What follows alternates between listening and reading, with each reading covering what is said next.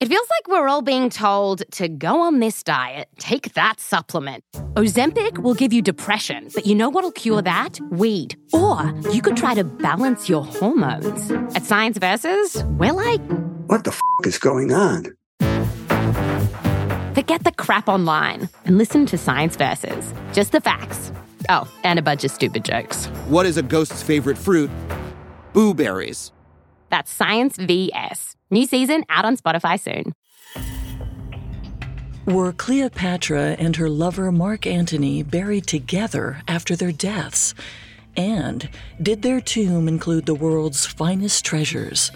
If you enjoy these episodes on Cleopatra's tomb and want to hear more about history's most compelling puzzles, check out the Unexplained Mysteries podcast. Each week, sort through the evidence and occasionally uncover the answers. Follow Unexplained Mysteries free on Spotify or wherever you get your podcasts. 30 BCE, Alexandria, Egypt. Cleopatra, Queen of Egypt, and her lover Mark Antony had been defeated by the Roman general Octavian in the Battle of Actium, ending a civil war for control of the Roman Empire. Faced with the prospect of being paraded through Rome as a political prisoner, Cleopatra decided to write her own destiny. She clutched a venomous asp snake to her breast and let its venom poison her blood. She died slowly, painfully, but a far better end. According to the Roman historian Cassius Dio, Octavian allowed for Cleopatra and Mark Antony to be buried together, but where? He didn't say. The location of Cleopatra's tomb has mystified historians and archaeologists ever since. What treasures might this tomb hold? What could it tell us about the life and death of perhaps the most famous queen in all of history? And why is it so hard to find?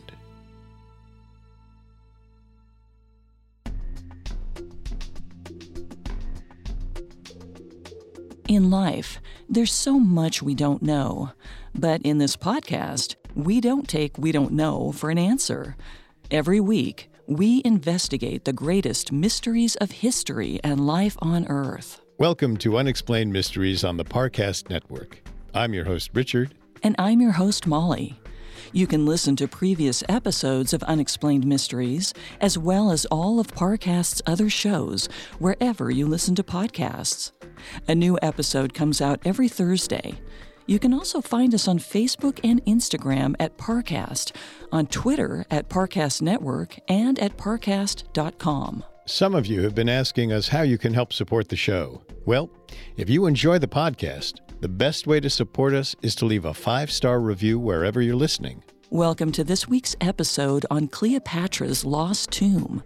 Today, we'll delve into Cleopatra's life story and examine why historians are so interested in finding out where she was buried. Additionally, we'll look at how the location of Cleopatra's tomb could have become lost throughout the course of history. Next week, we'll focus on attempts to find it and how one unlikely person may have discovered the location of Cleopatra's tomb. Was Cleopatra truly the seductive manipulator she's been portrayed to be?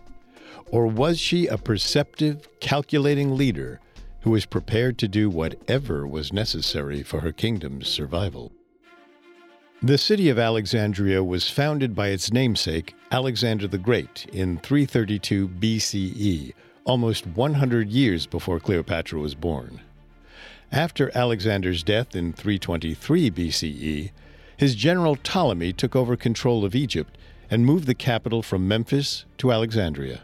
The city would quickly become one of the largest cities in the Mediterranean and develop into a cultural capital as well as Egypt's administrative center. The famous Library of Alexandria was founded sometime around 295 BCE.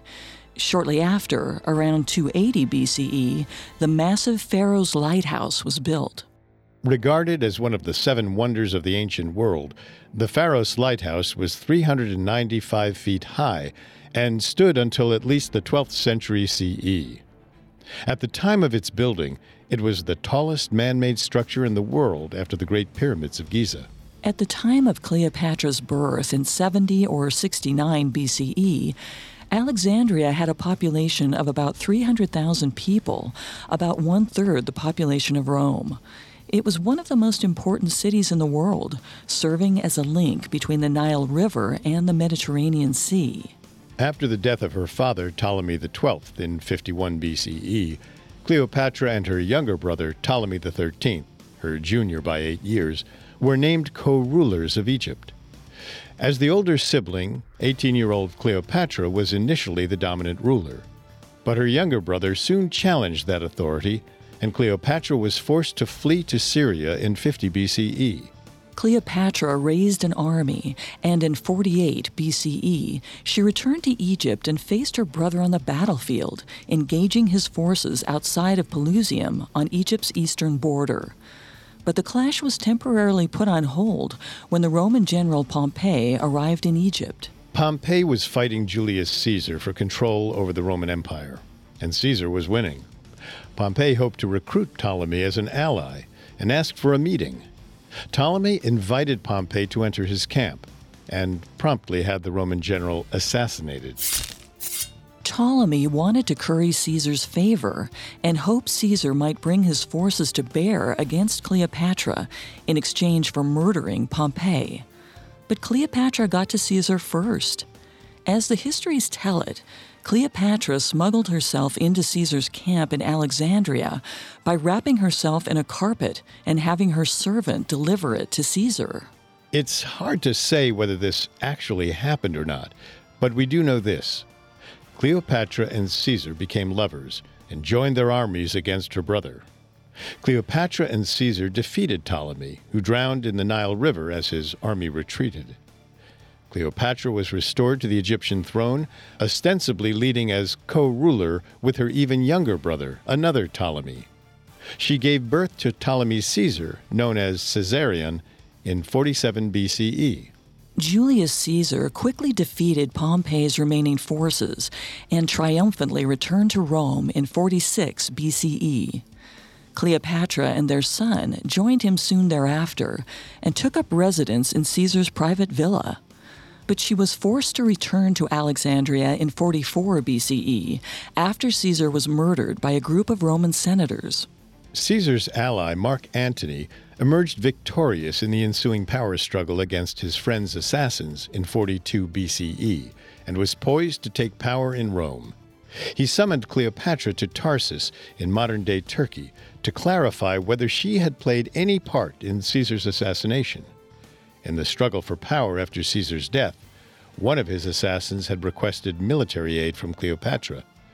Although she had refused, there was a misconception that Cleopatra was sympathetic to their cause. Unlike Cleopatra's more clandestine introduction to Julius Caesar, Cleopatra traveled to meet Mark Antony with a full splendor befitting a pharaoh of Egypt.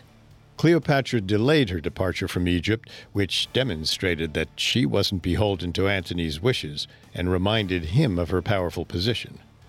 To drive this point home, she sailed up the Cydnus River in a gift-laden barge, dressed in full royal regalia that associated her with the goddess Isis. Antony was captivated, with any thoughts of his wife back in Rome dispelled. He fell for Cleopatra, and they returned to Alexandria as lovers. Meanwhile, Octavian, Caesar's great-nephew and personal heir, was beginning to exert his power in Rome in a bid for control over the empire. Antony returned home in 40 BCE and came to a temporary peace with Octavian while they discussed terms. As a show of good faith, Antony agreed to marry Octavian's sister, Octavia, since Antony's wife Fulvia had died in 40 BCE while Antony was in Alexandria. This was a purely political arrangement. Antony's heart belonged to Cleopatra, who gave birth to their twin children in late 40 BCE. But the union between Antony and Octavia didn't prove to be the consolidating force both sides had hoped for. Antony and Octavian were unable to come to a permanent agreement, and Antony returned to Alexandria in 37 BCE to reunite with Cleopatra. Cleopatra promised to financially support Antony's military campaigns in the Parthian Empire, located in modern-day Iran and Iraq. In exchange for her help, Antony would ensure the return of large swaths of Egypt's eastern territory that had fallen under Parthian control. Unfortunately, Antony was betrayed by his ally, Artavasdes II of Armenia, who instead allied his 6,000 cavalry and 7,000 foot soldiers with the Parthians. The campaign was a disaster. As a way to mend the relationship, Antony proposed a marriage alliance between Artavasdes' daughter and Antony and Cleopatra's son. Artavasdes declined, much to Antony and Cleopatra's fury. In retaliation, Antony led an army into Armenia and swiftly defeated and captured Artavasdes and the Armenian royal family. He then triumphantly returned to Alexandria with his prisoners in 34 BCE. In celebration known as the Donations of Alexandria, Antony proclaimed that Caesarion was indeed the legitimate son of Julius Caesar. This proclamation made Caesarion the true heir to the Roman Empire and delegitimized Octavian's claim. Antony awarded several territories to his and Cleopatra's children as well, including Armenia. If Antony could get the Roman Senate's backing, his extended family would effectively rule the entire Mediterranean. But Octavian wouldn't go down without a fight. He began a propaganda campaign against Antony, framing Antony's proclamations as bestowing Roman possessions to a foreign queen. He said Antony intended to be buried beside Cleopatra in Alexandria, and even planned to move the empire's capital there from Rome. The Roman Senate sided with Octavian and declared war against Antony and Cleopatra in 31 BCE. The two sides clashed in the Battle of Actium on September 2, 31 BCE. Cleopatra and Mark Antony were soundly defeated. Cleopatra fled back to Alexandria, while Antony made one last stand outside of Alexandria in a desperate attempt to prevent Octavian's forces from reaching the Egyptian capital. Much to his despair, Antony's forces abandoned him and went over to Octavian's side. To make matters worse, Antony thought Cleopatra had abandoned him and switched sides instead of merely fleeing home. He retreated to Alexandria in a rage. Fearing Antony's anger, Cleopatra barricaded herself in her tomb and sent messengers to tell Antony she was dead. Upon hearing this news, Antony fell into a despair. He fell on his sword, which meant he stabbed himself in what was, at the time, considered a noble form of suicide. As Antony lay dying, Cleopatra had him brought to her tomb, and he told her to seek Octavian's mercy. Octavian assured Cleopatra that she would be treated well as a prisoner, but Cleopatra was certain that he would parade her around Rome and keep her imprisoned for the rest of her life. Determined to go out on her own terms, Cleopatra reportedly killed herself by a snakebite in August of 30 BCE. Although Cleopatra and Antony had been Octavian's bitter enemies, they had earned his respect. He allowed for them to be entombed together in full regal splendor. The Greek historian Plutarch would later write that Cleopatra's mausoleum was located in a temple of Isis, but he didn't name the exact location. That's probably because Plutarch had no idea where it was. He wasn't born until 75 years after Cleopatra died, and didn't write his history on her and Mark Antony for another 25 or so years after that. In fact, although Cleopatra lived in one of the most literary cities of her time, there are very few contemporary accounts of her life.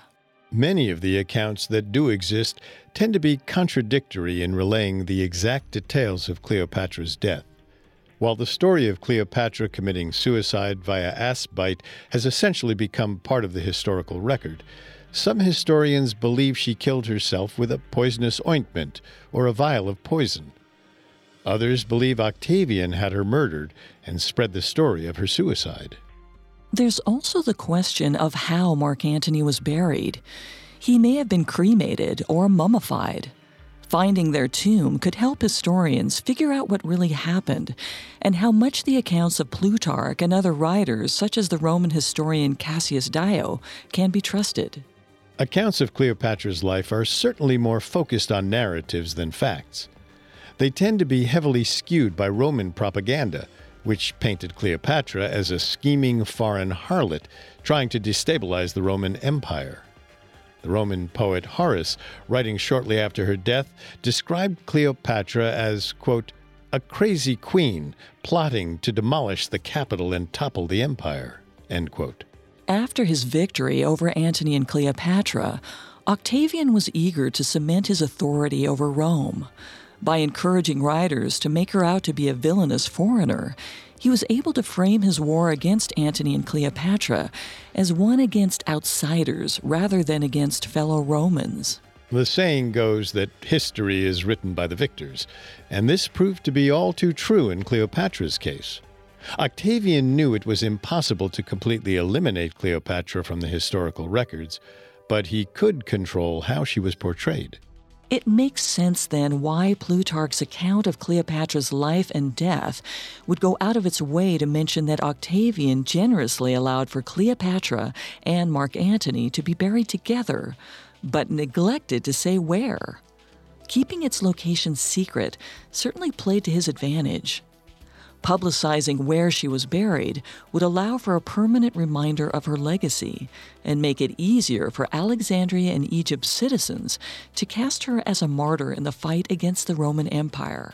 The portrayal of Cleopatra as a scheming seductress has largely persisted to this day.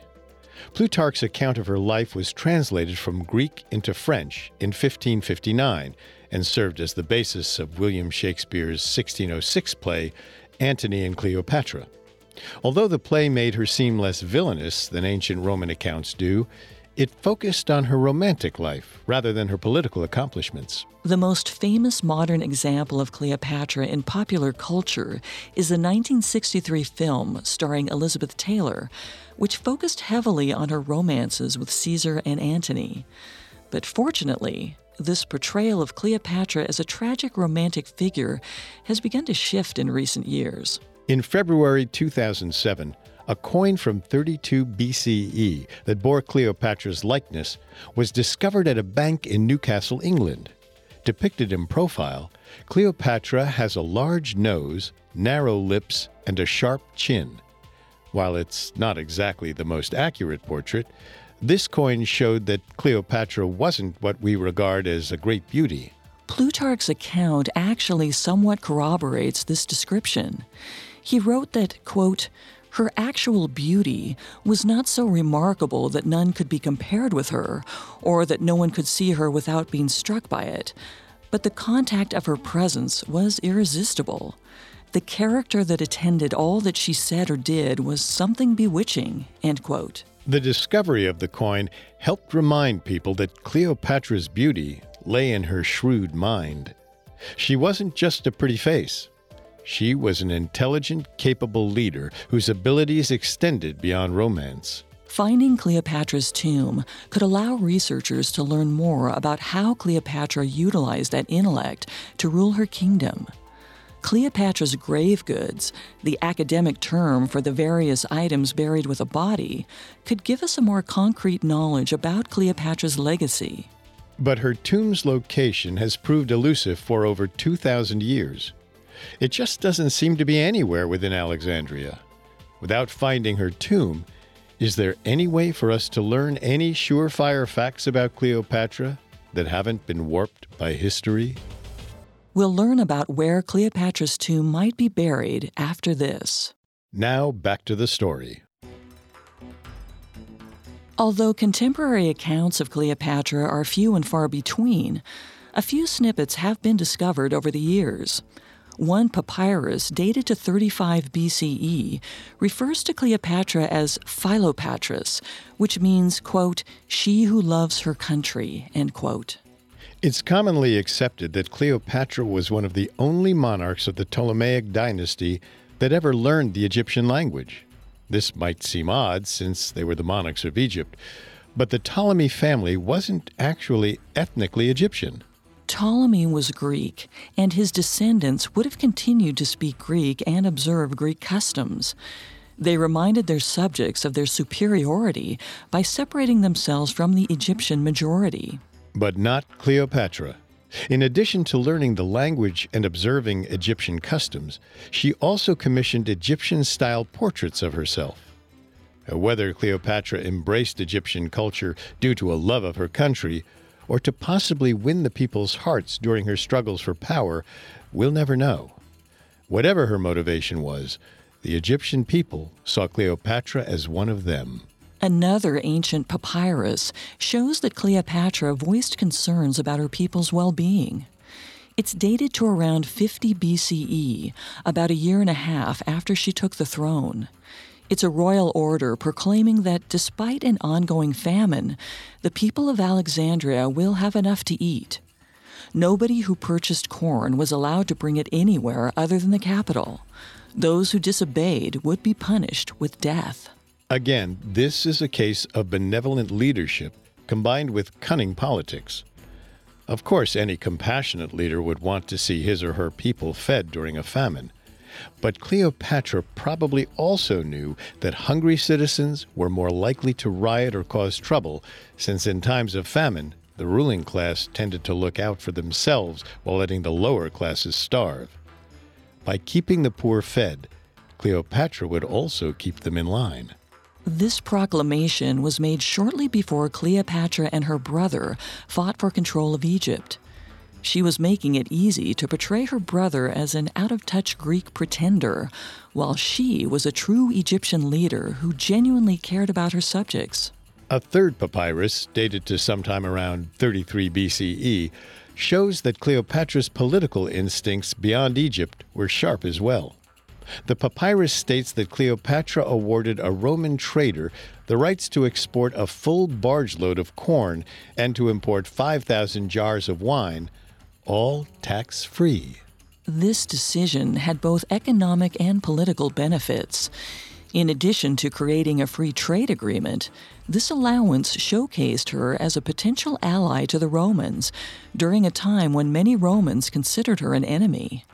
It also demonstrated that Cleopatra could forge political and economic alliances that went beyond a sexual partnership. But why are even small insights into Cleopatra's life so rare? Even if Octavian controlled the narrative around Cleopatra after her death, surely he couldn't purge Egypt of nearly every record and piece of information associated with her name. Probably not. Most likely, many of Cleopatra's official records that could tell us more about her ruling style were stored in the Library of Alexandria. A letter from the 2nd century BCE states that Ptolemy I founded the library with the directive, quote, to collect, if possible, all the books in the world, end quote. This obsession with collecting books and knowledge continued throughout the Ptolemaic dynasty. In addition to its vast collection of literature, the library also contained the full body of Egyptian records. Surely Cleopatra's would have been included. Unfortunately, most historians think Julius Caesar inadvertently destroyed the library and its vast collection of knowledge. After Caesar sided with Cleopatra, her brother besieged them in Alexandria in 48 BCE. Caesar set Ptolemy's ships in the harbor on fire, and unfortunately, the fire spread to the city itself. Although Caesar never wrote about how much the fire damaged the city, Plutarch later explained that, quote, Caesar was forced to repel the danger by using fire, which spread from the dockyards and destroyed the great library, end quote. Unlike Plutarch's account of Cleopatra, which painted her as a villainous foreign seductress, Plutarch had no reason to speak badly of Caesar. After Octavian became the Roman emperor, Caesar was glorified as a way to provide legitimacy to Octavian and his successors. There would be no political reason to incorrectly pin the library's destruction on Caesar, so Plutarch can probably be trusted here. On the other hand, at the time of the library's destruction, Caesar had quite a few enemies in Rome, including the senators who would murder him a few years later. If Caesar were solely to blame, they probably would have pounced on the opportunity to let the world know that Caesar was responsible for destroying the library. Regardless of who was responsible for the library's destruction, we do know that by the time the Greek geographer Strabo came to Alexandria in 25 BCE, the library was gone, along with hundreds of years' worth of knowledge and historical records. However, it is possible that records about Cleopatra may have been stored at a sister library in the Holy Serapeum. We're not sure exactly when this offshoot was built, but it's first mentioned in a text from 197 CE. Even if the library was built a long time after Cleopatra's death, there's a chance it contained records from her reign. Early Christian author Tertullian, who was the first to mention this second library, wrote that it contained the libraries of Ptolemy. Cleopatra was the last monarch of her dynasty, so there's no chance Tertullian would be referring to any Ptolemaic leaders that came after her. But around 200 years after Tertullian wrote about the Second Library of Alexandria, disaster struck the city. On July 21st, 365 CE, a massive earthquake off the Greek coast created a tsunami that struck Alexandria. It's estimated that within Alexandria's walls, around 5,000 people were killed and over 50,000 homes were destroyed. The damage to surrounding areas was even worse. Many smaller settlements were wiped off the map entirely. Over 45,000 people outside the city limits lost their lives. Making matters worse, the sudden flood of salt water made nearby farmland unusable for several years. While the library probably survived the tsunami, the disaster put the city's pagan administrators in a position of weakness, since their various sects were unable to protect Alexandria. Previously persecuted Christian leaders were able to take advantage of this mistrust and rose to prominence. In 381 CE, the Roman Emperor Theodosius I declared that Christianity was to be the Roman Empire's one true religion. 10 years later, he would sanction the demolition of Alexandria's pagan temples. Theophilus, the bishop of Alexandria, led an attack on the Serapeum, which contained the temple complex that housed the library. Emperor Theophilus then ordered for a church to be constructed on top of the rubble. Many records from Cleopatra's reign were destroyed, and it's possible that her tomb was also demolished during this period. Although Plutarch's account of Cleopatra's life can't be fully trusted, he did mention her tomb was located in a temple of Isis. If Theophilus really did destroy all the temples in Alexandria, it's possible Cleopatra's tomb was collateral damage. At that point, there was little interest in preserving Cleopatra's legacy. Although Alexandria maintained its intellectual and literary status, scholars became more focused on intellectual matters relating to the still developing religion of Christianity. However, the city was plagued by warring Christian factions who couldn't agree on what direction the religion should go, and Alexandria fell under Arabic control in 642 CE. The Arabic occupation of Alexandria saw a resurgence of interest in Cleopatra. Arabic writers portrayed Cleopatra as a philosopher, scientist, and astute political leader. The 9th century Arab historian, geographer, and poet Al-Masudi mentioned that Cleopatra wrote several books on medicine and other scientific fields. Very few Arabic sources portray Cleopatra as a nefarious seductress. Instead, she's portrayed as a powerful leader who protected Egypt. We don't know if Al-Masudi saw the primary sources that Cleopatra wrote herself, or was going off of secondary sources, but it makes sense that the Arabs would have a higher opinion of Cleopatra than the Romans did. Just as Cleopatra had portrayed herself as more authentically Egyptian than her brother, by embracing Cleopatra's legacy, Alexandria's new Arab leaders would have endeared themselves to their new Egyptian subjects. But although the Arabs were eager to follow in Cleopatra's footsteps, they still wanted to put their own stamp on Alexandria. The surviving ancient temples and more recently built Christian churches were converted into mosques, and Alexandria's new leaders focused more on re-establishing the city as a vital trading hub than on restoring its history. The Arabs' ambivalent stance on Alexandria's past was reflected in their treatment of the legendary pharaoh's lighthouse. Although we know it was still standing in 1166 when the Arab traveler al-Balawi visited Alexandria, it was in a state of decay. While Alexandria's Arab leaders didn't go out of their way to destroy the pharaohs, they didn't do anything to maintain it either. By 1477, the pharaohs had crumbled, and the Sultan built a fort from its ruins. The Ottoman Empire took control of Alexandria in 1517, but by then the city had lost much of its significance as a trading hub due to the discovery of a sea route to India in 1498. Previously, the most efficient route to India was through Egypt, with Alexandria serving as a vital hub on the journey. Once the faster route was discovered, traders no longer had a reason to stop in Alexandria's harbor. By the time Napoleon invaded Egypt in 1798, Alexandria was little more than a small port. Its once proud history now forgotten. But the modern era approached, and Egypt wasn't immune to the march of industrial progress. When a canal was built from Alexandria to the Nile River in 1820, the city once again flourished with newfound trading opportunities.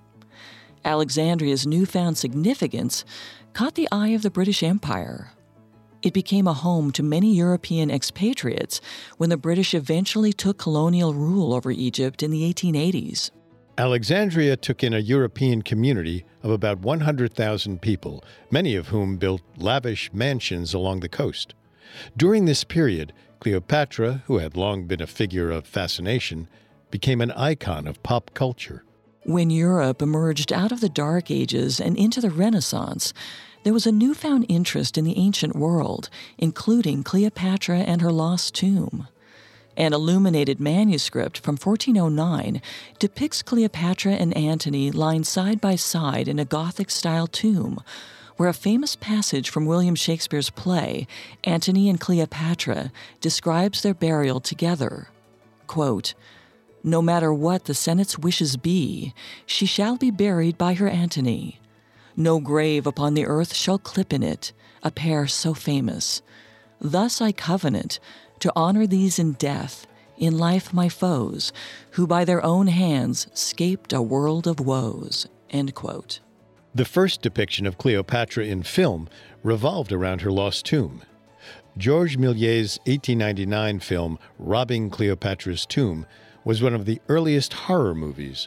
Although there are no surviving prints, it apparently involved resurrecting Cleopatra's mummy into a living woman. Around this time, Cleopatra was becoming more of a commercial figure. During the Victorian era, her likeness was used to market a wide variety of household items, including oil lamps, lithographs, postcards, and cigarettes. Claudette Colbert's turn as the eponymous Cleopatra in a 1934 film was used to sell Egyptian-themed beauty products in department stores. By the end of the 20th century, Cleopatra had been portrayed in 43 different films, 200 plays and novels, 45 operas, and 5 ballets. As her romantic life became more and more distorted in pop culture, it seemed that her true legacy as an influential Egyptian pharaoh would be lost. But as technology developed, it finally became possible to properly excavate the ruins of ancient Alexandria, most of which remained underwater. After World War II, Egypt regained its sovereignty from Britain, and President Abdel Nasser began an industrialization program that continues to impact Egypt and Alexandria today. The expansion of food processing and textile industries after the war, the discovery of natural gas reserves in the 1970s, and the opening of a free trade zone brought unprecedented prosperity to Alexandria. In the 1990s, a civic improvement program was launched in the city, leading to wide-scale demolitions in order to build more modern buildings. Ironically, it was this program that led to the discovery of Alexandria's ancient ruins. Among them was Cleopatra's palace. We'll learn how this impacted Cleopatra's legacy in a moment. Now, back to the story. In the 1960s, the Egyptian Navy discovered a massive statue while conducting exercises in the waters of Alexandria's harbor near Kite Bay, the 15th century fort that was built over the ruins of the pharaoh's lighthouse. The 40-foot statue depicted a queen in the form of the goddess Isis.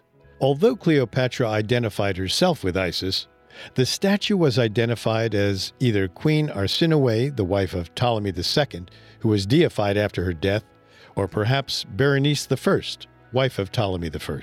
The Egyptian government realized the area held historical and archaeological significance, but there wasn't any technology sophisticated enough to properly conduct underwater excavations. The field of underwater archaeology rapidly progressed, and in 1994, archaeologist Jean-Yves Empereur was invited to map the nearby waters before concrete was poured in to create a breakwater. Along with a documentary team, Empereur began exploring the bay in spring of 1994. He was one of the first archaeologists allowed to study the area, which the military had marked as off-limits. What he saw took his breath away. As Empereur and his cinematographer, Ozma El Bakri, swam around the bay, Empereur identified hundreds of building stones. Although it was hard to see through the murky water, he was certain he saw shapes he believed to be statues and columns as well. Unfortunately, the Egyptian government had already placed 3,600 tons worth of concrete blocks for the breakwater, surely obliterating many precious artifacts. Luckily, El Bakri was able to intervene, and the Egyptian government agreed to halt their work while Empereur and his team excavated. Stunningly, the water in this part of the harbor is only 8 meters deep. So why has it taken so long to uncover these ancient relics? It's mostly because the technology simply hasn't existed until recently. Although the water is shallow, it's incredibly murky, and the relics aren't visible from the surface. It's only recently become possible to truly investigate Alexandria's harbor. Empereur's underwater excavations have yielded what he believes to be the ruins of the old pharaoh's lighthouse. He discovered thousands of architectural blocks, hundreds of columns up to 7.5 feet in diameter, and over 25 stone sphinxes. He also discovered the companion to the statue of Berenice or Arsinoe that was removed from the bay in the 1960s. The second statue depicts either Ptolemy I or II. It's believed that this pair of statues was placed just below the famous lighthouse facing the harbor. During the excavations, something strange caught Empereur's eye. He found 6 columns that bore the Cartouche pharaoh Ramses II, who ruled Egypt 900 years before Alexandria was founded. He also found fragments of several obelisks with the mark of Seti I, Ramses II's father. These columns and obelisks were most likely brought from sites along the Nile and used as a way to bring gravitas to the young Ptolemaic dynasty. Just as Cleopatra would later embrace Egyptian customs to enhance her claim to power, it seems as though the early leaders of the dynasty wanted to associate themselves with the traditional icons of Egyptian powers in order to give themselves more authority. Empereur's discoveries provided key insight into the foundations of the Ptolemaic dynasty and have helped create a clearer picture of the famous pharaoh's lighthouse. He wasn't the only archaeologist scouring the waters off the coast of Alexandria. On the other side of the Kite Bay fortress, Empereur's fellow archaeologist and rival, Frank Gaudio, was working on his own underwater excavations. Gaudio began his project in 1992 before Empereur's excavations began. His goal was to create a comprehensive map of the Magnus Portus, the ancient port of Alexandria. During Gaudio's initial dives, his team discovered the wreckage of a massive ancient ship. At nearly 30 meters long and 8 meters wide, the ship was huge by ancient standards. It was most likely a trading vessel, capable of transporting massive amounts of cargo. Gaudio dated the ship's wooden planks to the time of Cleopatra. But as Gaudio's team searched around the wreck, it was too hard to tell what was natural and what was man-made. A hard, meter-thick calcium deposit covered nearly everything, making progress slow as his team chipped away at the rock. In order to expedite the process, Gaudio employed the use of cutting-edge GPS and other mapping technology. He was able to scan the bottom of the harbor for changes in Earth's magnetic field to differentiate between natural and man-made objects. Using these techniques, Gaudio discovered the sunken island of Antirodos, which housed the royal quarters of the Ptolemaic pharaohs, including Cleopatra. Would he find relics from Cleopatra's reign here? Or possibly even the lost tomb itself? Although Antirodos is a comparatively small island at around 2 square miles, in archaeological terms it's quite large, especially when you take into consideration that it's completely underwater.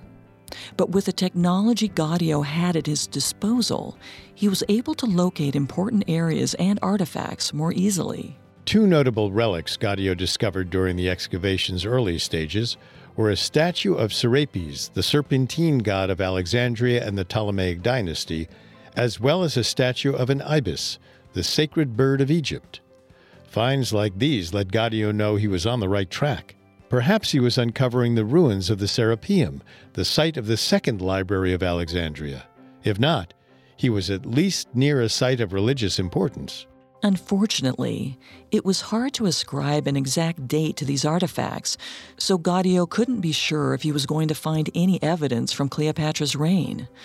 But soon, Gaudio's team discovered several stone blocks bearing inscriptions.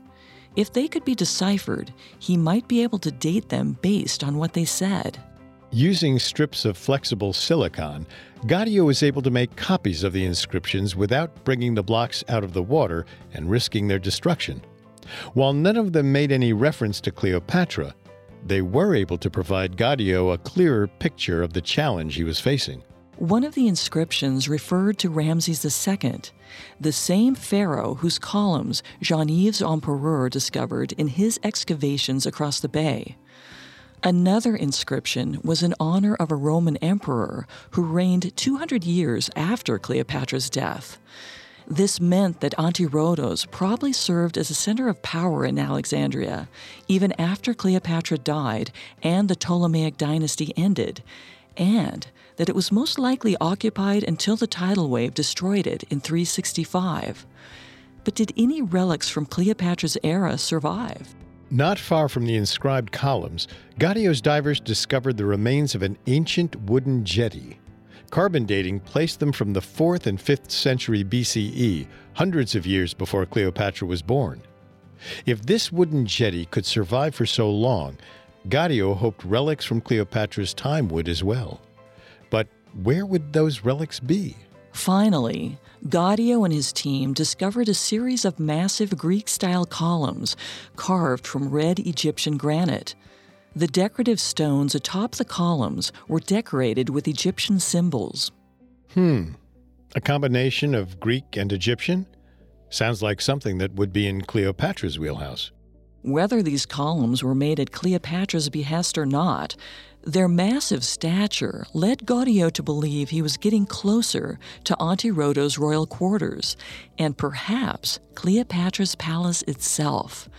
Could these massive columns have served as a monumental entrance to the royal island? It's very likely. Beyond the columns, Gaudio discovered 550 square meters of limestone pavement, a luxury that wouldn't be afforded to normal citizens. More columns line either side of the pavement, perhaps creating a path towards the royal palace. The excavators dug a deep trench along the pavement, which would allow them to date the different sediment layers that had built up.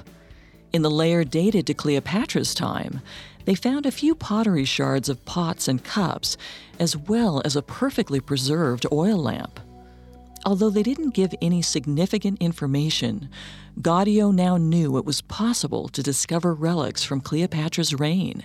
An even more encouraging sign came one day when Gaudio discovered a carving of a coiled snake on a stone block alongside an inscription that translated to, quote, eternal life, end quote. Seems like the kind of thing that would signal a tomb. It was certainly an encouraging sign. At the end of the limestone pavement, Gaudio discovered the foundations for a structure 62 meters long.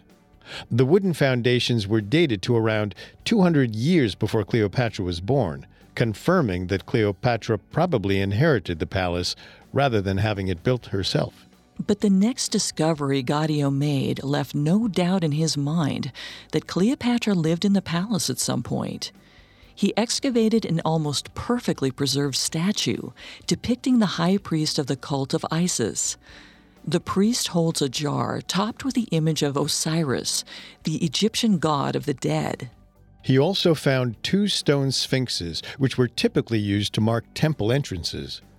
While neither sphinx bore an inscription, academic experts were able to easily identify who one of them depicted. Cleopatra's father, Ptolemy XII. A small temple of Isis guarded by Cleopatra's father, located within Cleopatra's royal residence. Could this be the location of Cleopatra's tomb? Like the waters of the Bay of Alexandria, it's a murky issue. With the palace and temple destroyed by natural disasters, it's highly unlikely Cleopatra's mummy would have survived, especially since it's 20 feet underwater. Additionally, there's no evidence of grave goods or any inscriptions that would signal that either Cleopatra or Mark Antony were buried there. So close and yet so far. While this is certainly a monumental discovery, it doesn't tell us as much as we'd like to know about what Cleopatra was like as a ruler, or tell us anything about the circumstances of her and Mark Antony's deaths. Finding Cleopatra's tomb could tell us so much more about her. But it's almost a good thing that Gaudio didn't find Cleopatra's tomb.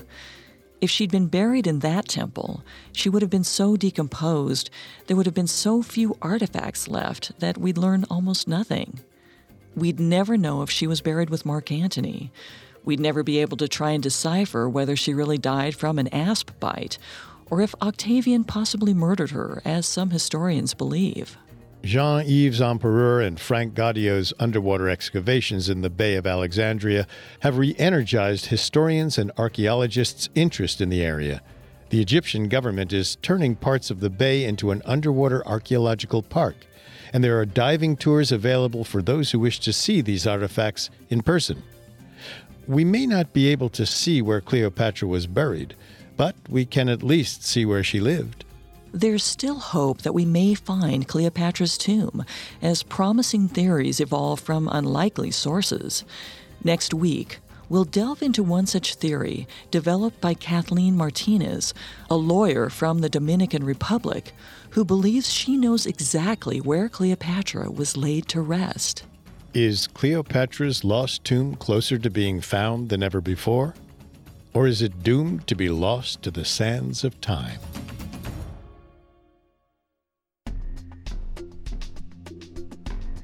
Thanks for listening to another episode of Unexplained Mysteries.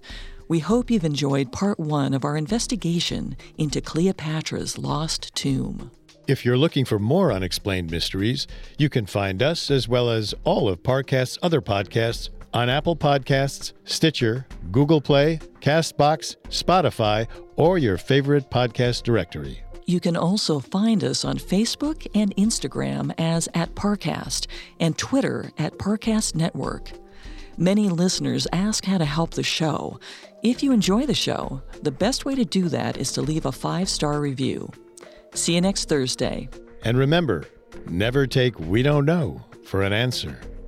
Unexplained Mysteries was created by Max Cutler, is a production of Cutler Media, and is part of the Parcast Network. It is produced by Max and Ron Cutler, sound design by Dick Schroeder, with production assistance by Ron Shapiro and Paul Mahler. Additional production assistance by Maggie Admire and Carly Madden. Unexplained Mysteries is written by Alex Benedon and stars Molly Brandenburg and Richard Rossner.